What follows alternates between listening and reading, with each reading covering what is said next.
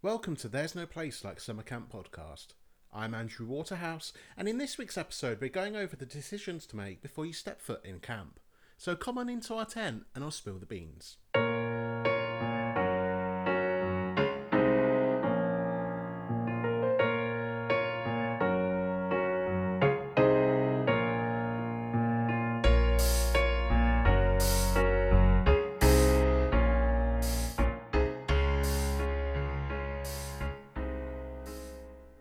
Hi everyone, and welcome to the 8th episode in There's No Place Like Summer Camp. I hope you're all doing very well. This episode is a little bit shorter than usual, but I thought I'd be a bit more concise because a lot of these episodes that I'm doing for There's No Place Like Summer Camp, they can waffle on for a bit. But this time we've only got 4 on our list. We're going through the 4 things that you need to consider before you step foot in camp. So let's begin with the episode. Number 1, you need to decide how much money you want to bring to camp. Of course, when you go volunteer with Camp America, Camp Leaders, BUNAC, any of those agencies, they're going to be paying you a bit to go and volunteer. And the key word here is a bit, because it is technically volunteering. You're volunteering your time, you're volunteering to go out there because you're getting the experience and you're getting to travel afterwards. And it's a very, very cheap way to be able to travel America by volunteering. So what they do is they pay you a little bit so you can get by, and you're actually paid somewhat for your services so you don't feel like a slave the whole time you're there. So you need to decide how much money you want to bring with you, because you need to back yourself up with a bit of money to be able to go to Walmart and buy some essentials, or after camp when you go traveling, where you want to go, where you want to stay. A lot of the money that I spent when I was doing Camp America was on hotels and traveling afterwards and the plane flights and all that stuff. The food and the little bits and bobs, like if you forgot to bring a towel or something like that, they can be very cheap out there, but it's more the hotels and the travels afterwards that you need to consider. Also, when you are at camp, they're going to be giving you days and evenings off, so you want to make sure you have money for those as well. So make sure you have a card or some sort of way to get money out while you're out there. I personally used a Caxton FX card. It was recommended by Camp America. And I was a bit wary at first because, Camp America and those sort of agencies, they make a ton of money by recommending businesses and services that you don't really need. And I did find, we'll be coming on to this later, I did find a couple that you didn't need, and they'll be recommending stuff you didn't need. But the Caxton FX card was absolutely fantastic. It did exactly what it said on the tin. It let you put money into it through an app on your phone from your UK account. You'd take your card over to an ATM and the money would be there in dollars. Of course, they'll take a cut of that, but really, I know it's kind of a bad admission to make.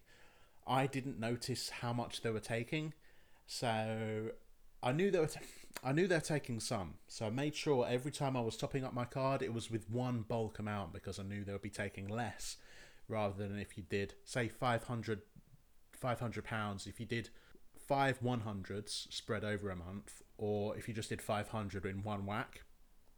I knew they'd be taking a lot less if you did it in one big whack. So make sure you consider how much money you want to bring. You want to make sure you've got enough money on that Caxton FX card. There are plenty of others out there, but I never personally had a problem with Caxton FX. I did see a couple of reviews online where they were saying, oh, there was a couple of times where it didn't work and I had to use my card from home. So make sure you have like a backup just in case that doesn't work. But I highly recommend the Caxton FX card. It never affected me where I was a bit stuck on what to do. There'll be a couple of times where, because they don't have the PIN number system out there, they were a bit weirded out when they had to use the PIN number rather than just swipe like in the olden days. So anyway, I'm diverting from the point. You need to consider how much money you want to bring with you to camp, because there's going to be plenty of chances to be able to spend it, and you want to make the most of this once in a lifetime experience. And number 2 in our list, we are considering what cellular network we are using while we're out there. Of course, in these modern days, you need a phone and you want to be able to contact friends and family. And on top of that, you want to be able to contact emergency services in case anything ever goes wrong, because there's plenty of times I can remember at camp where things would go wrong and you need to contact someone. So make sure you consider what cellular network you're going to be able to use. If your phone's unlocked, will it be able to take that SIM card? And at least at my camp, they recommended a particular network. I think it was Sprint. They said, we only get Sprint network here. So if you want to be able to contact people, make sure you get a Sprint SIM card. So maybe contact your camp, see what cell network they have in the area, because a lot of these camps are out in the middle of nowhere. They don't really have a phone mast per se. So consider what cell network to use, and whether maybe your current contract with your UK provider will let you go abroad with your allowance, much like I did. I was very, very lucky to be able to use 3. So this isn't sponsored, by the way. So when I went over to America, I was using a 3 SIM card in my UK phone. And thankfully, they had this thing called, like, use your allowance while you're abroad. Something, it's more catchy than that. So when I was out there, I was able to use all of my data, all of my minutes and texts like I would back in the UK. And thankfully for me, while I was out there, I was lucky enough to have a package where it was unlimited data. So I had unlimited data. I think it was £20 per month, and I was able to use that in America unlimited as well. So the Americans found that absolutely mind-blowing, and so did I, to be honest. It was actually cheaper for me to be able to FaceTime someone for 2 hours than it was to do a 5-minute phone call to the person next to me, because I had so much more data to use. So make sure you consider what cell networks your camp has in the area, and whether your phone can take it. Perhaps you'll need like a little, I don't know the word, like a secondary phone to take with you. Maybe one with your UK SIM and one with like a US SIM. You can of course buy them while you're out there, so it's not the end of the world if you get there and you find out, oh, my phone's not working, kind of thing. You can buy them in a Walmart, but they are very expensive, so make sure you do a bit of research before you leave. So we're moving on to number 3, and we're actually moving into the part about after camp. You need to start thinking about what you're going to be doing after camp. And the main thing you want to be considering is the length of time that you want to travel after camp ends. Because I remember within my application to Camp America, I think one of the last stages in the form was to define what date you want to return. So I made sure to give myself 2 weeks. I had 2 weeks worth of travel after doing Camp America to go wherever I wanted. But you need to think it through a little bit. You need to think, like, where do you want to go? Who do you want to go with? And how much money do you have to spend? And do you have any commitments back home that you need to be home for? So those all play a factor into how much time you want to spend traveling after camp ends. You just want to give it a think through. I think you can actually define the date when you're actually at camp, because in your first year of volunteering for Camp America, they're going to be picking your flights to and from the UK to the camp. So they need that date so they can book a flight for you for the return home.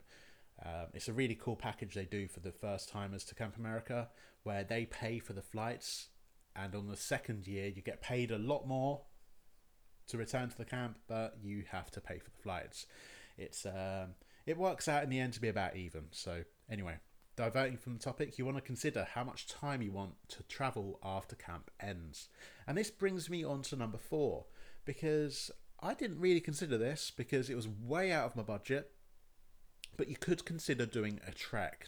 Plenty of companies out there, especially in the summertime, allow you to travel the US to different states in a little bus, going from state to state to state, getting all of these fantastic memories and hitting all these travel locations off your bucket list. So you maybe want to consider doing like a Camp America trek or a Camp Leaders trek. I don't know the name for it, but there's plenty of companies out there that offer the people that have just finished camp to go travel in an organised way to do loads of different things. They can be very expensive. I did have a friend that did this, and it cost her like £2,500 to be able to do this. And I was like, you know what? I'm okay. I'll just go travel by myself and travel with friends rather than doing a pre-planned expensive thing. So it does work out a lot cheaper to be able to do it yourself, but if you really want to and you want to make the most out of your time out there, perhaps a trek is the best thing for you. And that's about it, guys. That's the 4 things that you want to be considering before you even step foot in camp. So you don't want to do too much planning, especially when it comes to the after camp thing, because you're going to be making so many friends out there, and you want to be spending all the time with them and making these memories even better by traveling with them afterwards. So the only 2 things I would tell you to consider is the length of time you want to be out there, and maybe consider a trek if you really want to. But those are the 4 things. It's very simple, this list. How much money you want to bring, what cell network, the length of time you want to travel after camp ends, and maybe consider a trek. So there's not many decisions to make, because Camp America, Camp Leaders, all those good agencies make it very streamlined and a very easy process to follow. So these are only 4 things you really need to consider when you're worried about stepping foot into camp. Very easy. So I hope you enjoyed this episode, guys. It has been a short one, but don't worry, it won't be short all the time. I'll be mixing it up with different lengths. Anyway, it's not about the length, it's about what you can do with it. Okay, so next week we're going over the essentials for the plane ride over to camp, because it's a long time. Please subscribe if you enjoyed this podcast. You can follow me on Twitter at AndrewW09, and you can let me know of any subjects that you want featured next time too. In the meantime, if you want to check out my book, it's available for pre-order on my website shop.andrewwaterhouse.com, and I'll see you in a week's time.